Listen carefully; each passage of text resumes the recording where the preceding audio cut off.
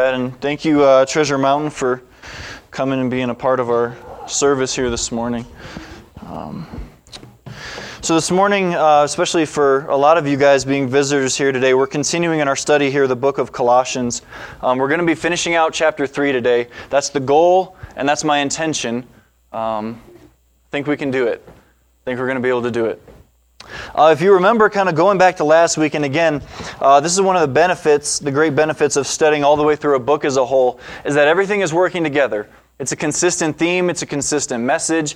Everything about it is very, very consistent, so we know where we've been and we know where we're going to be. But if you remember back to last week, we looked at Colossians chapter 3, verses 18 and verse 19. We were very heavy about the marriage relationship. We talked about husbands loving your wives. How did that go this week? Okay, this is weird because only the wives are laughing. So the guys didn't say anything, and the wives are laughing. That's just what I expected, okay? We talked about husbands, love your wives. Wives, submit therefore to your husbands, right? And we talked about that idea of submission.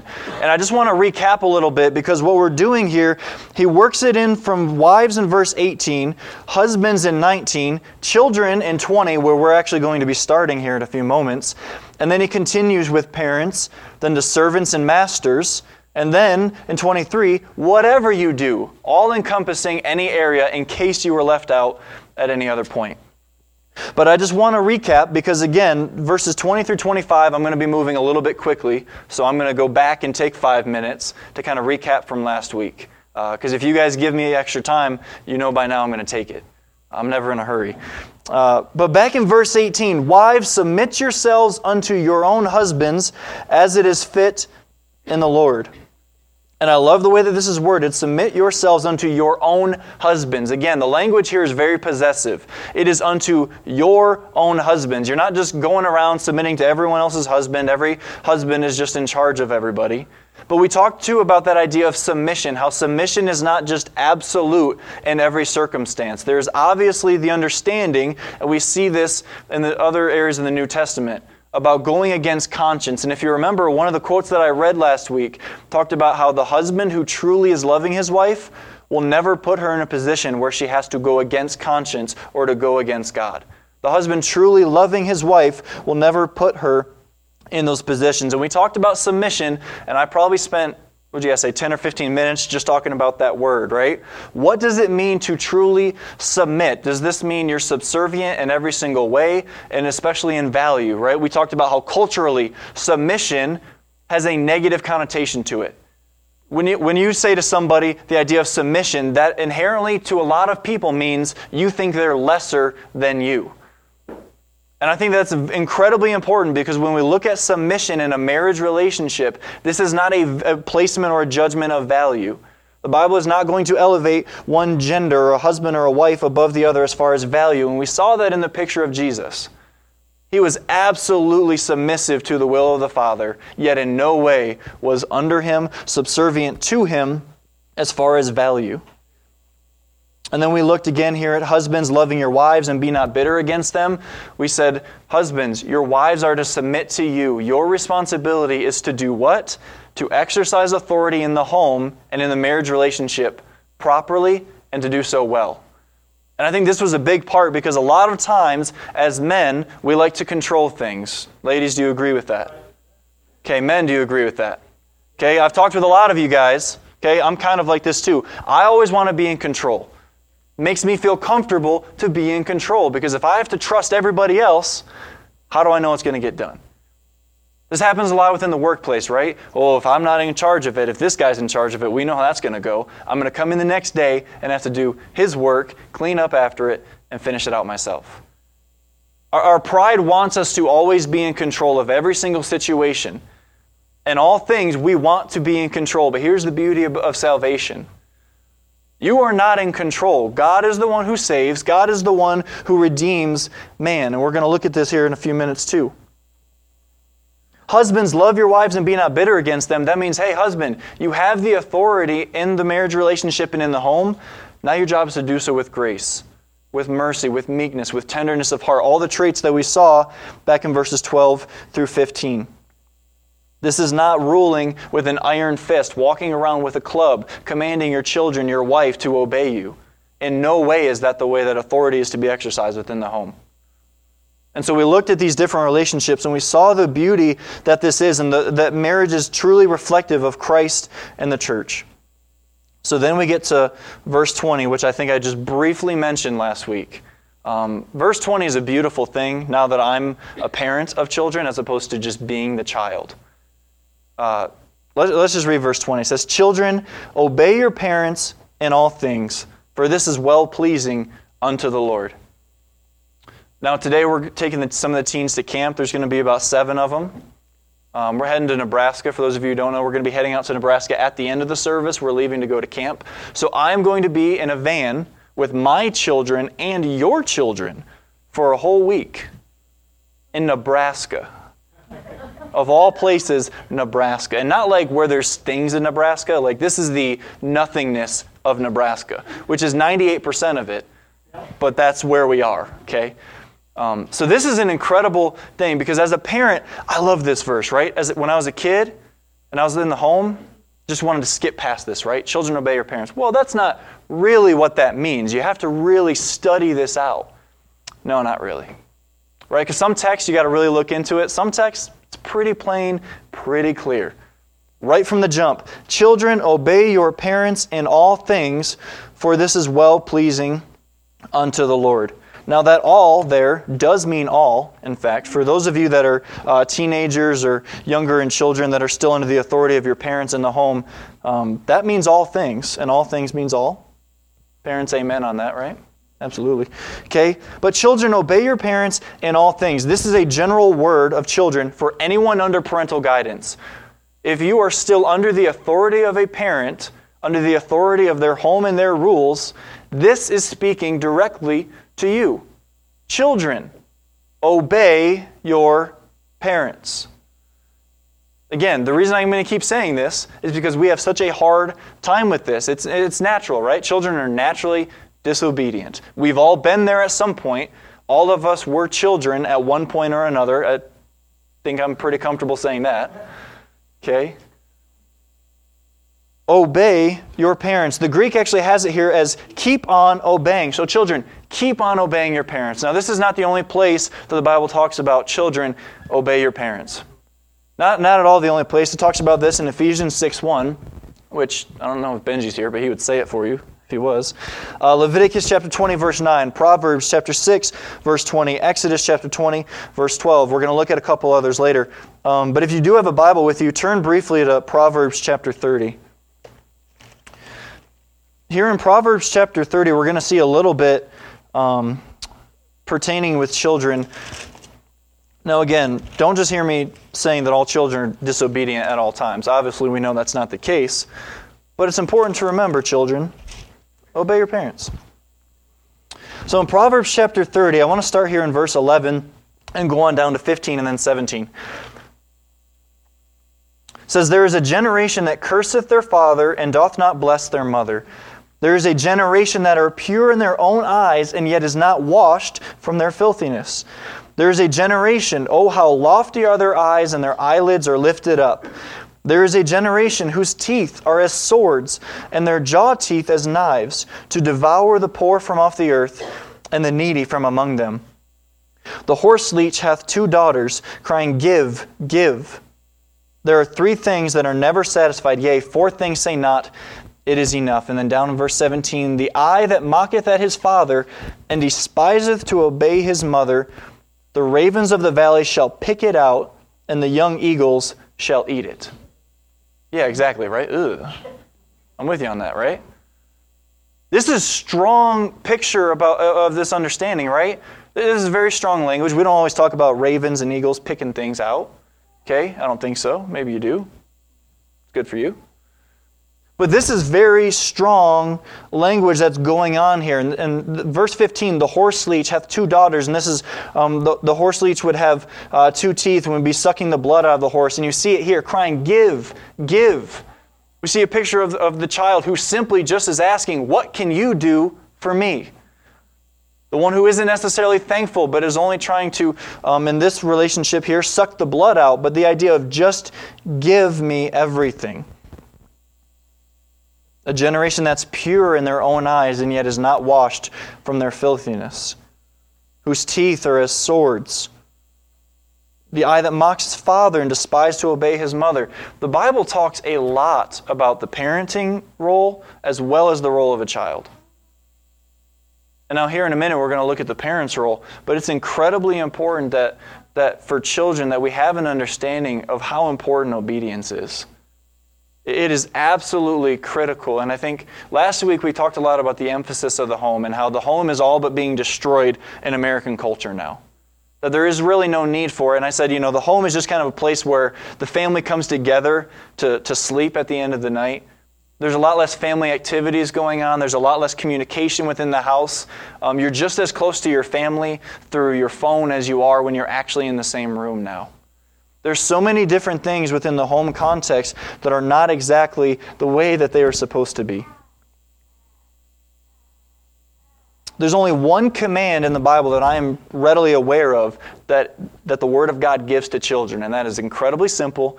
It is to do what? Obey. You have one job, children. Those of us under the authority of a parent, obey. And there's not a bunch of wiggle room for this. Again, here in Colossians, he's saying obey in all things. So it's not even one of those situations where you're saying, well, I just don't want to. Or, well, my parents just have all these rules. Or, well, my friends get to do this, so this is not fair. Guess what? You're under the authority of your parent. Your job is to be submissive and to obey that authority. In 2 Timothy chapter 3, verse 2, it talks about the last days. And one of the characteristics of the last days is disobedient to parents. In Romans 1, one of the great vices of paganism is what? Disobedience to parents. Authority is pretty much a bad word in our society now. Any idea of authority, people want to be done with it. It's basically anathema. It's cursed. I don't need to submit to my teachers. I don't need to submit to law enforcement. I don't need to submit to anybody. I can simply be my own authority, right? This is what the postmodernist says. Hey, you're in charge of your own life, director of your own fate. You get to exercise what is true. You get to be in charge of everything for yourself. Why would you have to submit? Don't you want to be in charge? This is an incredibly impractical way to live. We talked about this in the discussion group over there last week, and Jerry Begley made a lot of good points, and I'm going to steal from one of them, if that's okay. That's a full endorsement, full glowing endorsement. But just bringing up the point of, man, if you're not training children up to obey, and if they don't have that understanding, they will never submit. What's going to happen when they don't submit to their teachers, when they don't submit to law enforcement? What's going to be the result? Because logically, the way that the world works, this is a logical and orderly way for us to have relationships, especially within the workplace, right? And we're going to talk about that. Practically, everybody believes in authority. They just want to be the one in charge. So no one has an issue with authority as long as it's them. But we see so much of children obeying your parents in all things, for this is well-pleasing unto the Lord. Then we look at verse 21. Fathers, provoke not your children to anger, lest they be discouraged. Now, as a parent, this is an incredibly important verse because once again, we see that parents have a responsibility in parenting their child. Again, you're saying, Pastor, that's not very smart or witty or anything new, but it's incredibly important that we understand that. We are the ones responsible as parents for the instruction of our child. And I can't really stress that enough because too often we hear, well, they're going to church once a week. The pastor should be able to fix them. Well, why are they acting like this? They go to church on a Sunday or on a Wednesday night. They should be fine. Or, man, they don't get this in school. Like, shouldn't the teachers be teaching them these things? And this is one of the things, and again, I'm not trying to start a public education debate versus homeschooling or private schooling or anything like that. The key with all of this is time. Children are going to follow what they have the majority of the time. Plain and simple. I grew up in public schools for pretty much most of my life. The majority of the instruction that I received was from a public school system that is not honoring to God. They're not allowed to be, but they're definitely not going to be either. So when I think about if we were to add up the hours of a parent's time with a child compared to maybe the public school or other teachers or other individuals, how is that time going to be weighted? And how important is that to you? Because when I think about what's going on, so much is it's, hey, I'll spend maybe an hour or two being around my kids. I have to work and everything. And again, I'm not saying the hours have to be absolutely equal. But are you intentional with your time with kids? Are you intentional with your time with your children? Because someone is going to be influencing them. It's either the parents within the home or it's going to be someone else.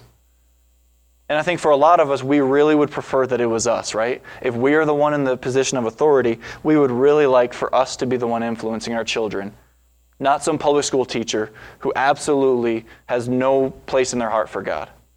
This is incredibly critical. But here he's saying, fathers, provoke not your children to anger, lest they be discouraged. Plain and simple, do not provoke your children. Don't provoke them. Don't lead them into anger. This word provoke could also mean arouse to anger, to irritate, or to incite. Right? Irritate. I like that word.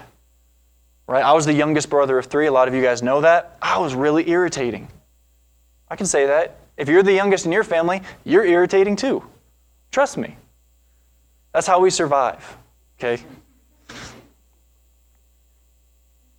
Do not irritate your children, lest they be discouraged. Discouraged here is despondent, or the other word that I like for it is disheartened. Don't do these things. Why? Because it can lead to them being discouraged, disheartened, despondent, and leading them into anger. Parents, we are responsible for the way that we influence our children. And I think this is interesting because we all know that. And I think part of us, we like that idea. But what's our first response? Because at times we try to deny it and say, well, my child makes their own choices. I can't control it. And guess what? You're absolutely correct. Children make their choices. People make their own choices. But are we not quick when we see another person's child acting up, making terrible choices? We go, oh, it's probably the parent's fault. This is conversations that I hear all the time as you see a kid, likely at Walmart, disobeying. Usually by the electronics or the toys. Okay, you guys have been there, right? Absolutely. And you sit there and you think, man, those parents need to fix this. It's reflective of the parents. But yet if it's us, and even selfishly, I would say, man, if my kids are acting up, well, they're just making bad choices. That's not my fault. But how quickly we can change this. One of the things here that's inherent within all the language as he's continuing through of children and parents, it is very, very clear. Parents, you are the one in charge. You are the authority in the home. Now, I know it's a new trend in the last decade or so to let the kids be in charge of everything, right? Kind of the hands-off parenting of, man, I'm just going to let my kids be. They're going to make all their own choices. They're basically 18, even though they're 7. They are the ones who are going to be absolutely in charge of everything. And I think if we're being honest, we can see how that practically plays itself out. You remove authority. Children need instruction, right? This is what we see biblically. Children are supposed to be trained up. They're supposed to receive instruction. And parents, it is your job to instruct them, to train them. Keep in mind, you are the one in charge. That's both for parents to know and for children to know too. Kids, you're not in charge. You're just not, plain and simple. Right, when I was 13, okay, all the wisdom in the world in me, right? I'm 13 years old, Dad. You don't realize how smart I am now. Oh, and when you get your license and you start driving a car, do you remember how much you thought you were in charge then? Right, parents, even though your kid has a car, you're still in charge of them. Okay, these kids, like your parents are still in charge even though you can drive. Sounds dumb, but it's absolutely important. One of my favorite parenting books, and I have it up here, it's called Shepherding a Child's Heart by Ted Tripp. I just wanted to read a little part of this, and I love this book because it goes far beyond the idea of just correcting a child and really trying to fix their behavior. It's so much more than behavior modification and doing different things just so that they will listen to you. But truly going back, using all of Scripture as a core for it. But he talks about the idea of a parent being in charge, and here's what he writes. He says, as a parent, You have authority because God calls you to be an authority in your child's life. You have the authority to act on behalf of God. As a father or mother, you do not exercise rule over your jurisdiction, but over God's. I'm just going to pause for a minute. You exercise rule not over your jurisdiction, but over God's. Why? Because that child is not yours. And this is incredibly important. Who is the one that has given you the child? God has given you that child. You exercise rule over not over your jurisdiction, but over God's. And he says, you act at his command. You discharge a duty that he has given. You may not try to shape the lives of your children as pleases you, but as pleases him. Deuteronomy 6 underscores this view of parental responsibility. In verse 2, God says his goal is for the Israelites and their children and grandchildren to fear the Lord by keeping his decrees. The person by whom God's decrees are passed on is the parent whom God calls to train his children when they sit at home, when they walk by the road, when they lie down, and when they rise up. God has an objective. He wants one generation to follow another in his ways. God accomplishes this objective through the agency of parental instruction. I absolutely love the fundamental argument that he's making here. Simply, your authority is exercised because God has called you to exercise that authority on his behalf within the home. I always say the greatest ministry that we have is in the home. For so many pastors, the problem isn't that they're not leading their church well, but they're not leading their home well at first. And guess what? That falls, you're done. It's so critical that as parents we take up this understanding of the authority that God has given, and not just suggested, but called you to a position of authority. We looked years ago at the time of the judges, right? One generation, they did an incredible job. Failed to pass it on, judgment, right? See this cycle that kept repeating over and over and over again. Fathers, provoke not your children to anger, lest they be discouraged. One of the ways that this can happen and that we can tend to discourage our children is in a whole number of ways. One of the biggest is simply criticizing our children.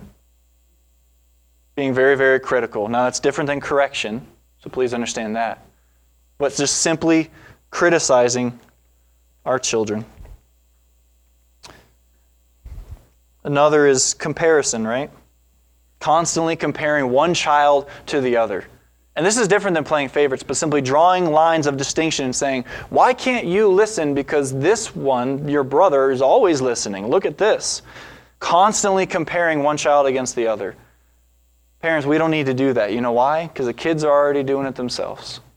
We don't need to be that voice that's offering these comparisons.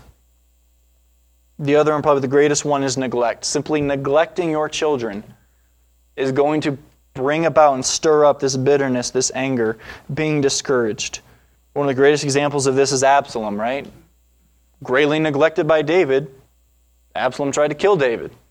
Not saying that's always going to happen. That's not a normative thing, but that's something that we've seen.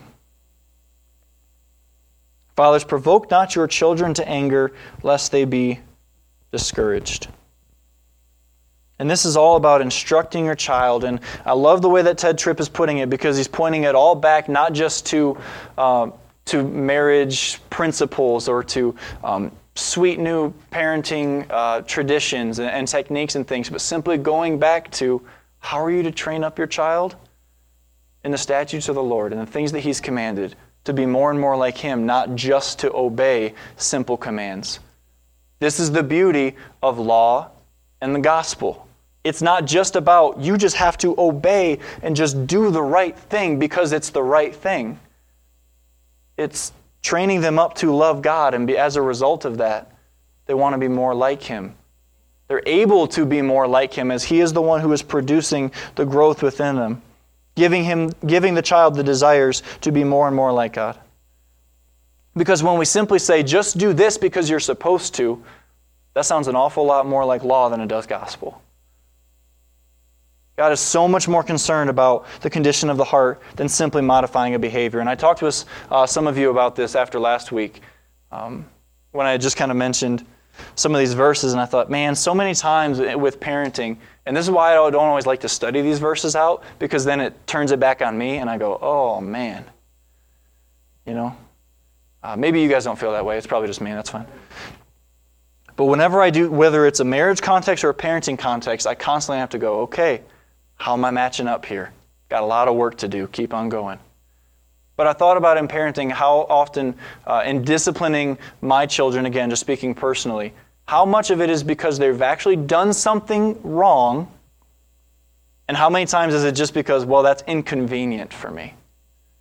Because I think like 90% of the time it's just inconvenient, leaving toys out on the floor. Is there a moral holiness issue with leaving Legos out on the floor? No. Some of you are like, yes, they're painful. Have you stepped on Legos? But is there truly a moral or holiness factor that's playing into a 3-year-old leaving a toy in the middle of the floor?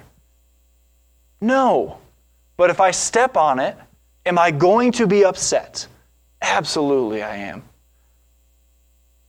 But while I'm upset, while I'm angry, how am I to respond to a child? When a child, like Maddie, because she's 3 and completely an airhead, okay? She's just up in the clouds all day and I love it, okay? I love it about her most of the time. She knocks over some milk and spills it all over the counter. Did she mean to? No, it was obviously an accident. But I'm upset. Why? Because I have to clean it up. Someone has to clean it up. I'm irritated with the situation. Has she done anything actually wrong? No. So it's reflective of so much for me of saying, man, am I parenting well and understanding of actually drawing these lines, provoking them not to anger lest they be discouraged? Is this discouraging them, feeling like they can't ever do anything right? Failing to live up to expectations? Or is it simply, hey, that was an accident, we'll clean it up together, that'll be fun? What an incredible opportunity that would be to exercise grace and to be able to instruct properly with our children. And with this understanding of training them up and hearkening back to Deuteronomy 6, a 19th century Scottish pastor said this about instructing their children. It says, we tell them, you are sinners, exposed to God's wrath and curse, and you cannot save yourselves, but God's own can save you, by himself bearing that wrath and curse. This is all about instructing your child not to be confident just in themselves, but to have confidence in God. Not to create pride simply in a child, but to have them firmly relying upon the work of God. And I love this, training a child that, hey, you are a sinner exposed to the wrath and curse of God, but guess what? By his own becoming the wrath and curse, God's own can save you. And guess what? You had nothing to do with it. Absolutely nothing. And that's why it's called grace. The goal in instructing our children as parents is to promote godliness and confidence in Him and Him alone, plain and simple. And I'm going to fly through these last couple of verses because it's all the same kind of principles. Verse 22, servants, obey in all things your masters according to the flesh, not with eye service as men pleasers, but in singleness of heart, fearing God. Obviously, here within the context, there was much more readily the understanding of what a servant was to be and having slaves, especially in the Roman context. We understand how that would work. Servants, obeying your masters in all things. And I like this, not with eye service as men pleasers. So guess what? Even when they're not looking. While we don't maybe have the understanding here of the slave and the master as well practically, think about your workplace. If you're an employee, talking to you, obey in all things you're a boss according to the flesh, not with eye service as men pleasers. Guess what? Your boss isn't looking, still got to obey.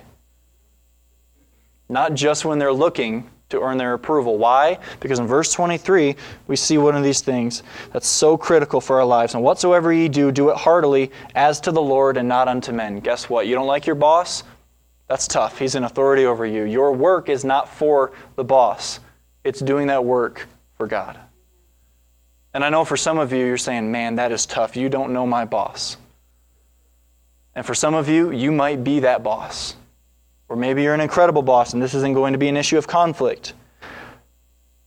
But it is so important that when we practically play these concepts out, we keep in mind verse 23, whatsoever you do, do it heartily as to the Lord and not unto men.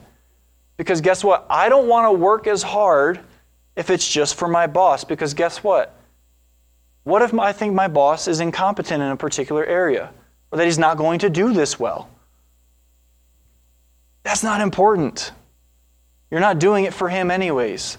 Everything that we do, like the church should have the absolute best employees in the world, right?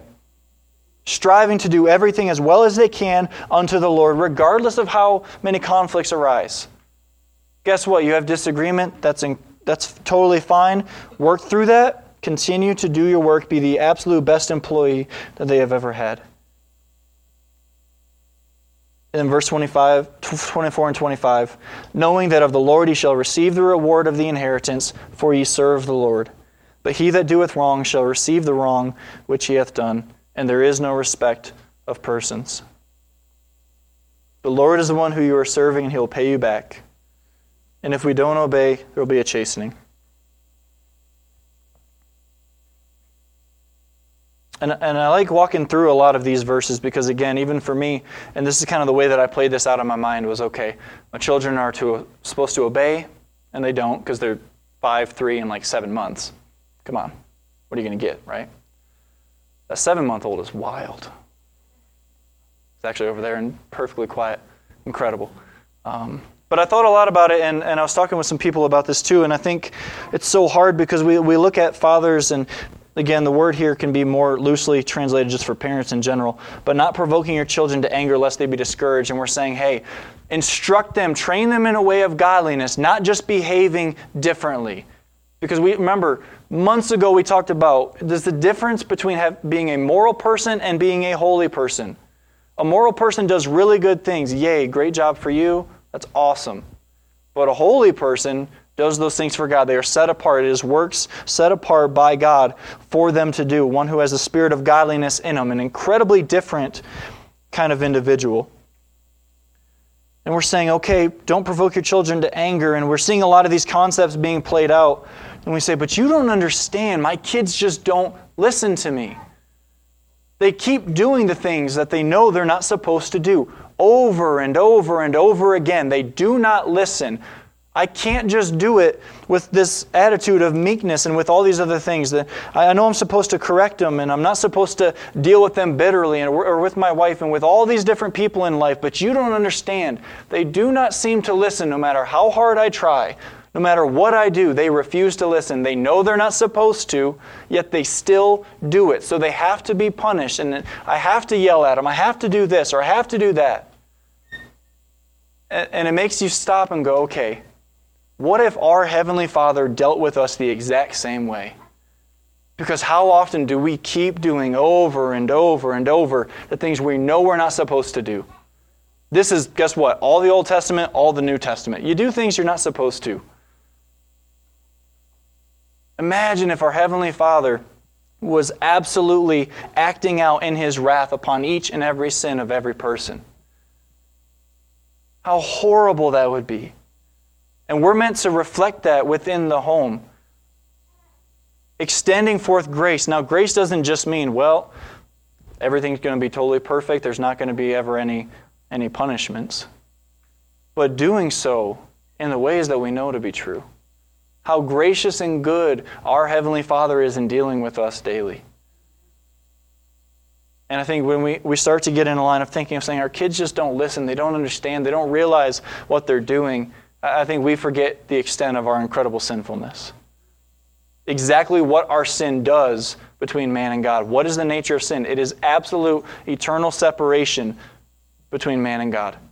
The punishment for that being death. How incredibly thankful I am for the work of the cross, for that unity between God and man found in the gospel. And so we've looked at these verses and we looked a lot in the home, and I think, as mentioned it before, the home is incredibly important.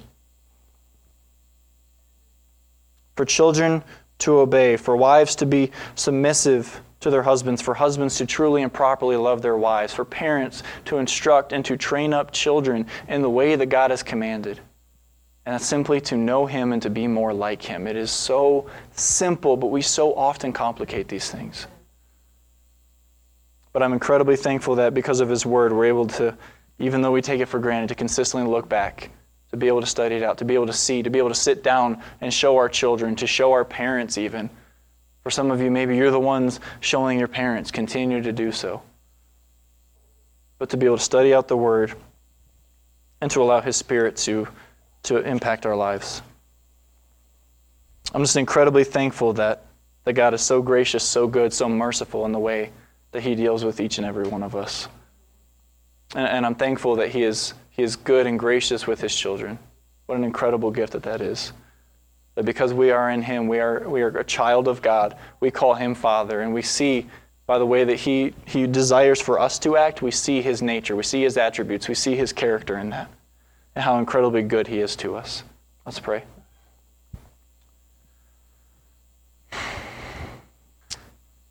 Gracious Father, we thank you just again for this time. We thank you that even in just a few moments of studying your word that we see so much of your character and your nature and who you are being revealed to us. We thank you for the revelation that is your word. We thank you for its completeness, its fullness. We thank you that you revealed yourself through your Son.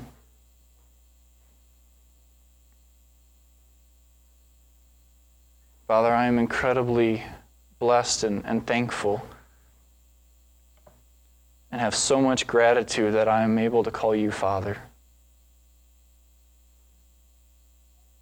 God, there are many that don't know you and that are not your children and yet are children of the devil, as we've seen in John chapter 8, and understanding the relationship. And Father, we understand that our sin does separate us from you, but we thank you that because of the work of your Son, those who receive you by grace through faith are able to dwell with you for all of eternity, being able to look upon your face, our faith becoming sight, and we're able to simply bow down before you, to worship you, to learn more and more about you for all of eternity. God, we thank you for the